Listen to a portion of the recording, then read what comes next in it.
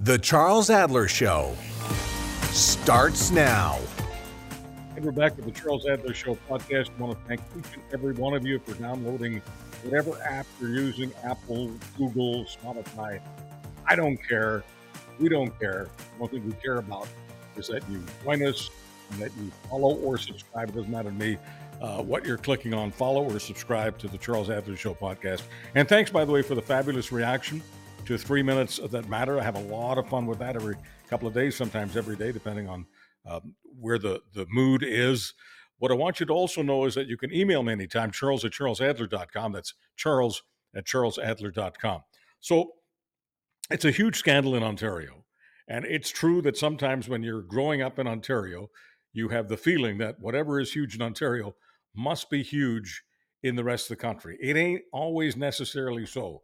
But if anyone knows, it would be Laura Babcock, who lives in what she calls Punta Canada, which I call Southern Ontario. And Laura, it's looking very, very opulent back there. You're looking very, very happy, very, very middle class. But I know that beneath the smile, beneath the telegenic smile, is a lot of like volcanic anger that is boiling over because of Greenbelt. Because I don't want to leave anybody out, I wonder if you could just give us, regardless of where we're watching this or listening to this in the world, just a sort of a Coles Notes, or as they say in the States, the Cliff's Notes version of what Greenbelt is all about. So we're all involved. Yeah, Greenbelt is about a few developers secretly becoming enriched potentially by $8 to $25 billion because they had connections with the government. And those connections include handing envelopes saying which lands they wanted taken out of Greenbelt protection at an industry dinner. And then they were secretly given those lands, which meant that their valuation shot through the roof. And so at the very basics, the Greenbelt scandal, Charles, is a scandal of blatant corruption. How did a few individuals with access to the government end up getting so much of a windfall? It's like a gold rush on this protected, important environmental land that had been locked down. And so why are Ontarians so mad? We're not just mad because it's blatant and that these weird characters are emerging, Mr. X and Phoenix Kiss and all these weird operatives that were, buying tickets to Raptors games and all that kind of shady nonsense. It's not just that, it's almost like a comedy of errors on how bizarre it is. It's the fact that there's money on the table that was secretly taken, and the fact that the premier said, I hear you, my friends. I will not touch the Greenbelt. I promise you. So there was a big lie that the premier told, Ontario's big lie. And then when he got his majority government back, he and his buddies circumvented all legal process, it looks like, and all certain best practice to give this money to a few of their friends, people who had been at his daughter's wedding, people who had contributed in the past. And so we've got videotapes, we've got all the evidence of a super scandal.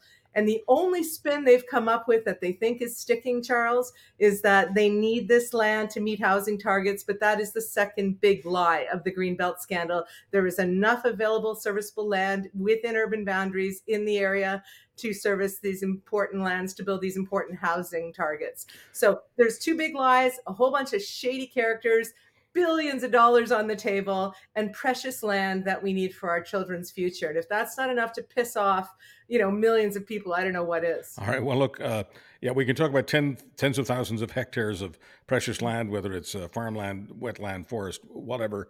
But what I want to focus on, if you don't mind, is just the money, because money is what motivates most behavior. So can you give me a sense of, A, how many people are involved among the developers who are, friends of the Conservative Party in Ontario, or friends of Ford Nation, whatever, but, the so-called insiders? Approximately how many of these business people are there, and what the land was worth when they purchased it and what it is now, so we have a sense of just how big a boondoggle this is. Yeah. Well, there was the $1 billion boondoggle that you're alluding to, maybe with the Wynne government that happened in Ontario, where they changed some plans on gas plants to win an election. That was bad, and people were very angry about that, Charles. This is bigger. So how many people are involved? We're just scratching the surface. I mean, initially they told us it's nothing. The premier is going to stand by his housing minister. Everything was on the up and up. And then the chief of staff in the housing minister's office quit in the first week. under the bus, completely thrown under the bus. He's the guy who got those envelopes. And then they said, nothing here, folks. They tried to do a bunch of other announcements, didn't work. The housing minister ended up resigning.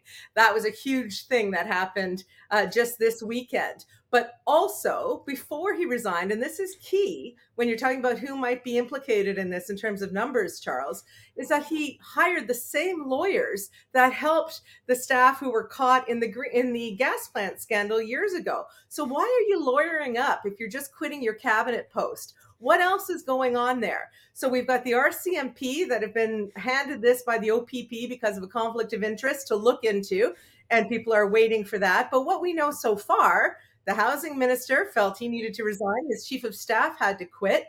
We know that there's this former mayor, this Mr. X, who was given, incentive bonuses, I think $1 million if he got the land taken out of the Greenbelt. We've also got this Phoenix Kiss person, this woman they're calling Anaconda. I mean, it really is a ridiculous cast of super villainous looking characters. But you have to also ask yourself, deals of this magnitude, land that was undervalued really because it was going to be locked up in this Greenbelt, was purchased by certain developers, two main large ones. It was purchased just before this big announcement that Ford was breaking his promise and opening up the land to development. So they, by the Auditor General, are in line to make at least $8 billion in profit on that, the fact that their land is now super valuable for development. But that was based on numbers from a number of years ago. So people are now estimating it's up in the 20 billions of dollars, Charles.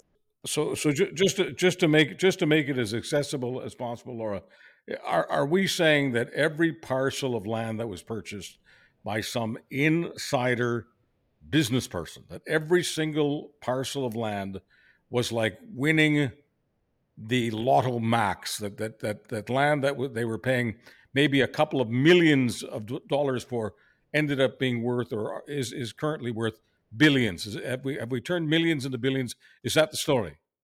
It's a super, super win. It's a gold rush. They're calling it the Greenbelt grab. You knew the right people, you paid the right operatives, you had the right envelopes, you got the right deals, right? And this is, some people are comparing it to insider trading, hence the RCMP's involvement. We are still waiting. There are requests to find out who the premier was talking to on his cell phone that wasn't government issued, to see how involved he may or may not have been in this. Of course, he denies, any knowledge of all this, and they're just blaming it on process, Charles, which we all know is what you say when you can't answer questions truthfully. You go to a process spin. But yeah, it's worth billions of dollars and concentrated to several families, right? Families who, know the Fords, despite Ford saying he doesn't care about these developers, doesn't give two hoots.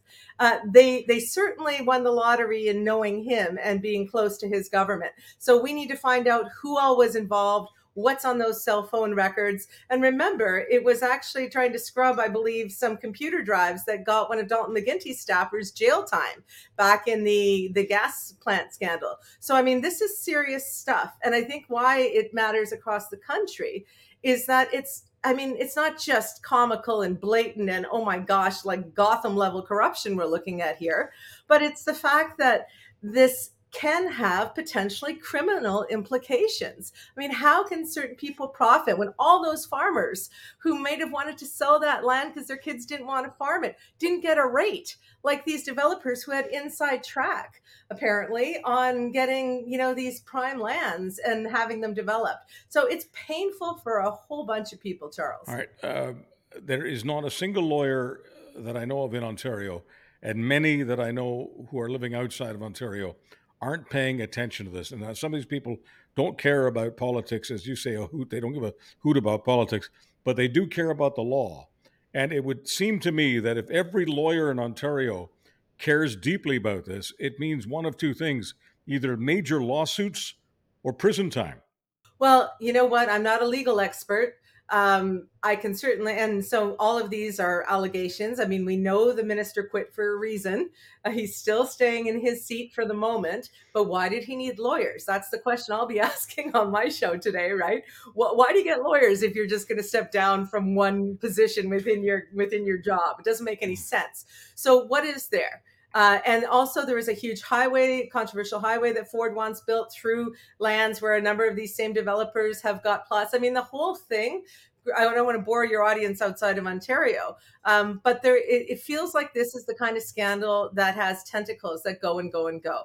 So I'm not accusing anybody of any criminal actions in this, but I am certainly going to continue to push the RCMP to let us know if there were criminal actions in this. And to your point, if lawyers are following this extremely carefully, and I would argue now the media is fully engaged, both the traditional media and non-traditional media, we're going to find out, right? And so that's why the idea that Ford can just shuffle his cabinet today and just tell us all it's going to be fine, folks, you can trust us again, it's not going to work. If Doug Ford, through his various messengers, including the former minister, if he was transmitting the message to friends of the party and people who help fund his politics, if he was transmitting a clear message to them, you buy this piece of land at this ridiculously low price, low because there's no development allowed on it, but I will be changing the laws. If that's what actually happened, you buy this piece of land, you will become a billionaire. That is criminal. Plain and simple. That's criminal. And you know what? We need to find out, right? Which is why a lot of people, we already had a scathing Auditor General's report talking about the billions that these people were enriched by having this information. Like, why did they buy those lands, Charles? Some of the months before. Now we've got actual video of, this Mr. X talking about months before Ford's announcement, something big's coming, right? We have Ford years ago telling a group of developers in a small meeting that he would at some point open the Greenbelt lands. So it looks like this is a scheme that was cooked up a long time ago. Maybe they needed their supermajority re-election in order to feel brazen enough to execute on it. But there are a lot of people involved. It certainly looks like there's criminality. But again, let's find out. But let's make sure the RCMP does its job. The OPP felt too close to the Ford government to be able to pursue this. So that alone bothers me. But now we need the RCMP to say, forget about assessing it. Let's do a full investigation. People in Ontario aren't going to stop. I mean, it just is so, whether you like Ford or not, or you like his politics or not, Charles, and certainly I've had issues with his politics over the years, you can't like this level of corruption or perception of corruption. You just can't.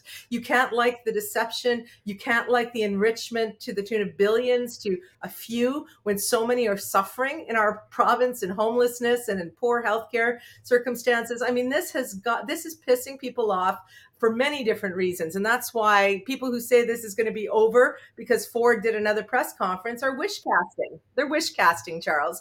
It ain't going to happen. Wish casting. Laura, I love what Laura does for the English language, among many other things that she does journalistically and in every other thing that she's involved in. Now, Laura, I'm going to ask you to use the resources of Power Group. Okay, so you're the head of a public relations firm, a firm that helps companies that have damage control. If you were a person hired by Ford himself, okay, just work with me here. If Ford hired you to fart catch for him, to do damage control for him, what would you be advising the Premier of Canada's most powerful province to do right now? Well, that's a great question. First of all, let me stipulate I never would. Don't work for political parties, Charles, but especially not people involved in stuff like this. The second thing is that what is his level of compromise, right? So if you're really going to work for someone, you have to understand all the balls that are in the air. And a lot of people are wondering, who's really running the province? If Ford couldn't fire his housing minister, and yet the housing minister looks like with a little bit of a crisis of confidence in himself or in his reputation damage that was coming or in his legal risk, quits. I mean, so what is the premier really looking at? What are the problems in front of him? That would be the first thing that I would need to know. Just looking at it from the outside, I would suggest that going to another press conference and saying, hey, folks, I put another guy into the job of the guy who left, and good on you, Steve, for taking ministerial responsibility and leaving your post, even though last week I said you did nothing wrong and I had full confidence, but yay. I mean, if he comes out and he thinks that's going to satiate the people of Ontario, he risks further chumming the anger waters here. further chumming those anger waters, right? By just saying, once again, I think I'm impervious to scrutiny or to course correction or to listening to the millions of people who are very, very angry. It's going to come across as hubris, and it's going to just make people redouble their efforts. And you talked about lawsuits earlier. I can't imagine those farmers not filing lawsuits. Who's going to pay for them? Probably the taxpayer of Ontario, which sucks, but they have a right to be very angry and to go to the courts about this stuff. So my advice to him is, if he thinks he's going to give us just more pablum and BS when he's already told us two big lies over and over again, it's not going to fly. He's got to put something on the table. Is it returning some of those lands, right? Is it an acknowledgement that he still feels he needs the housing on that property, even though it's not true, but he's going to restart the process with open bidding or open access to getting some lands unlocked, which is supposed to be the process for the Greenbelt review every, I think, 10 years or something. So he's got to give us something, Charles, because if I got to watch one more press conference where he's sweating and going, shucks, folks, I'm going to lose it. I mean, it's just this redundant, ridiculous hubris that we're getting from this premier. So maybe he's in a position personally where he cannot return those lands. I mean, there's lots of speculation out there. Or maybe he's just recalcitrant or not reading the tea leaves in Ontario. But I would advise him, put something on the table, and it better be something substantive. You have to show some give here, because you're just going to make people more angry and more entrenched.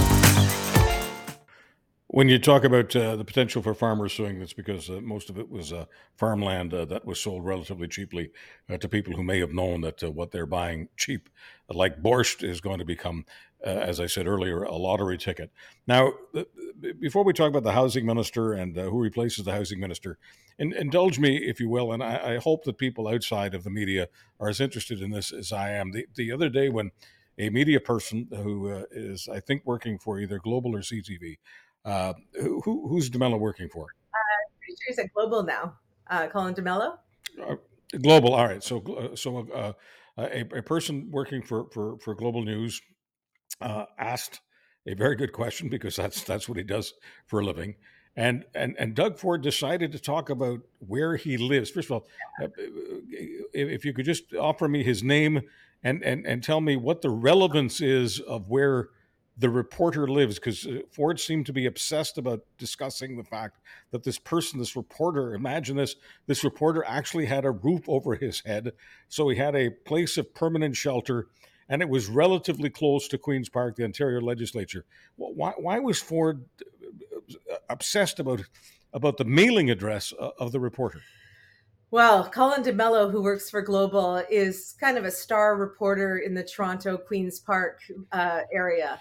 And he asks the tough questions, and he has long been, celebrated for that. And so when we were getting to another Ford press conference where Ford was putting out some garbage, Colin challenged him. He challenged him, and the question wasn't even that difficult. He was just saying, given all the findings, how can people trust you? That kind of deal. Ford took umbrage to the characterization and, like bullies do, decided to try to intimidate. That's the only way you can read it. He said, Colin, you came from your nice home down the street, Colin. I know where you live, Colin. You've got a nice house, Colin, unlike the many people in Ontario who can't afford it and don't have your opportunities. I mean, that's pitting the reporter against a whole swath of people watching this live press conference who might now have resentment against that reporter and now know that he's somewhere adjacent to this location where the press conference was being held. I mean, some people are calling that doxing. Ford didn't give out the address, but certainly it was a premier who was angry. He got off his sort of folksy, come on, folks, I care about the little guy, and instead did something that I have never seen in all my years that I was a television reporter and all the years since. Actually saying to a reporter, I know where you live, I know how you live, and making that the way to get out of a difficult question. I mean, that's not just unprofessional, Charles. That crosses the line ethically, if not in other ways. So, I hope that everything is okay with Colin and his family. But one of the things that moment, that foolish, unforced error by Ford did, was it made the other journalists start to scrum him which they hadn't really been doing yet, where the next journalist said, well, wait a second, I don't have a home. Like, what the heck was that about? And when you start to see the media, who are, can be a cynical, detached bunch at times, when you start to see them coalescing and sort of really getting together and saying something's going on here, if our colleagues being attacked on live television like that, verbally, and in a way that is, crossing a line by this premier, you're going to start to see them work together. And that is what takes down people, right? You remember the scrums that we were seeing around Doug Ford's brother at the height of his scandal. It was unbelievable. When journalists feel as though there's enough darkness behind a story, enough lies, that a lead on the story, someone of great power and privilege like a premier, can make it personal with a reporter, can attack essentially the person doing their job, that only adds chum. And I'm talking, like, I talked to some people who were there, wow, talk about rattling a bear cage. What an idiotic thing for the premier to do in a moment of peak. He managed to galvanize the Ontario media. And I've even seen support for the media that you haven't seen in a number of years, right? Because they're like, well, I just have a problem. Obviously, I was part of the Ontario media for a long time, but I just have a problem with this kind of village idiot rhetoric. I mean, don't you have to be a village idiot to think that a big league reporter is not going to be able to afford a decent housing in that area? Like what? Like, I can't reduce myself to the level of a village idiot, because that's what I think you have to be. A, to say that, and B, most importantly, that's what you have to be to believe that that is an issue. Well, I don't think that the premier believes it's an issue, because, as you and I know, he grew up in wealth, right? He had wealth given to him. So I don't think he thinks it's an issue at all. I think what he was trying to do was he was realizing that he was losing the press conference. And I felt so bad for the school where they staged it at, because you just watched them in the background watching this thing go sideways, and the education minister checking his watch.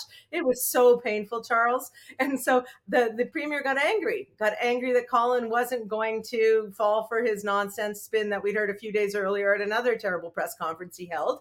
And so he decided, you know what, I'm going to pit the public against the reporter. It reminded me, and I know people say, oh, Trump. Ford's not Trump, but that's a Trumpian tactic to say, look at them at the back, turn around, hate them, they're the media. That's what that was. And it was gross. And it backfired. So Trump's people, his backers, millions of Republicans, basically pretend that all of the criminal stuff that he's involved in, I think four different criminal indictments, that it's really no big deal and it shouldn't prevent him from going to the White House. Do progressive conservatives in Ontario feel that way about Doug Ford? Do they feel no matter where this breadcrumb trail leads, even if it leads to something criminal, even if it leads to serious proceedings, lawsuits, criminal trials, what have you, that it doesn't matter? Dougie is still our guy, and Dougie is fit to be premier? Well, I go back to, why did the housing minister hire lawyers, right? Why did he decide to quit after he just got the premier's endorsement that he should stay in the role? So to me, that says that at least one of them recognized that this might not be a solid victory for Doug Ford going forward. Is there the level of buy-in to the Ford nation that we have with the MAGA in the US? No, I don't think there's that level, although there certainly are some people who got very, very angry this weekend at those of us who continued to say that, hey, this is only getting bigger, not smaller.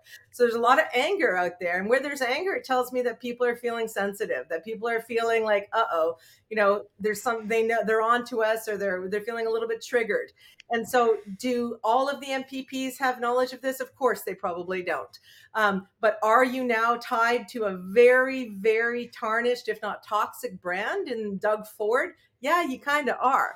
So they all put out the team tweets this weekend saying how supportive they were of the minister stepping down and blah, blah, blah. That's what you would expect from a fairly tight controlled government like they have. But that doesn't last, Charles. When individuals with ambition start to look at their own future and they say, wait a sec, I'm young, I could be the premier someday. Do I really want to be seen to be, in photo ops with this guy if he ends up going down, or worse, if there's criminality at play in this thing? So, if there's one thing I trust about all politicians, is they have tremendous self-preservation skills, and they're going to be looking at this. In fact, I tweeted that this weekend, and wow, did I get a reaction, But they're talking to their friends and family saying, can we ride it out with this guy? How bad is this? Should we be luring up and or distancing ourselves? So we'll see them all stand behind the premier at this press conference, but I don't think it's going to last. They told us nothing to see, a guy quit. Nothing to see, another guy quit, right? So let's see what's going to happen. All right, so a guy quit. Is it difficult to find talent in the Ontario cabinet to be named housing minister? I mean, he named Calandra, and I'm bending over backwards to be polite. So the most polite way I can put this is Calandra was a fart catcher for Stephen Harper for the longest time, and it was all words and no thought. People were describing him as dumber than a brick. Why would Mr. Brick be the new housing minister? Well, if I can switch to a crisis communication lens, Charles, sometimes when you're running a war room and you're in so much trouble that you have to literally get everyone on a very tight message with tight guardrails, we call it a global positioning statement, and sometimes it changes by the hour. When you need that kind of tight control, sometimes all you want in the role is someone who can be a good mouthpiece. Your term, you've got a different term for that kind of role. But someone who can say, okay, whatever you tell me to say, I will say it. Loyal foot soldier, whatever way you want to look at it. Sometimes you don't want the brightest and the most articulate and the person who can be the most extemporaneous in that gig. You want someone who can go up there and echo the centralized talking points, the GPS, and stay within those tight guardrails. So maybe that's why he's picked this person for the job. I don't care though, Charles. There is nobody within his entire caucus that would be themselves powerful, interesting, intelligent, articulate, or housing capable enough to put into that role to satiate me until we see those lands returned. And when you've got people like, I'm sure people across the country know Margaret Atwood, she's all over this. She likened Ford's, what's to being in a nutcracker.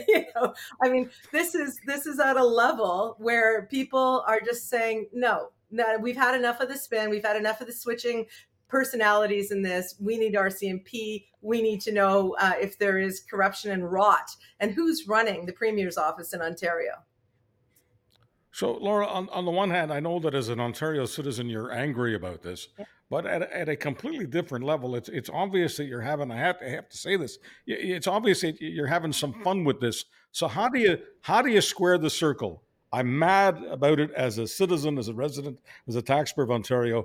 On the other hand, this is the best piece of red meat in the country politically right now.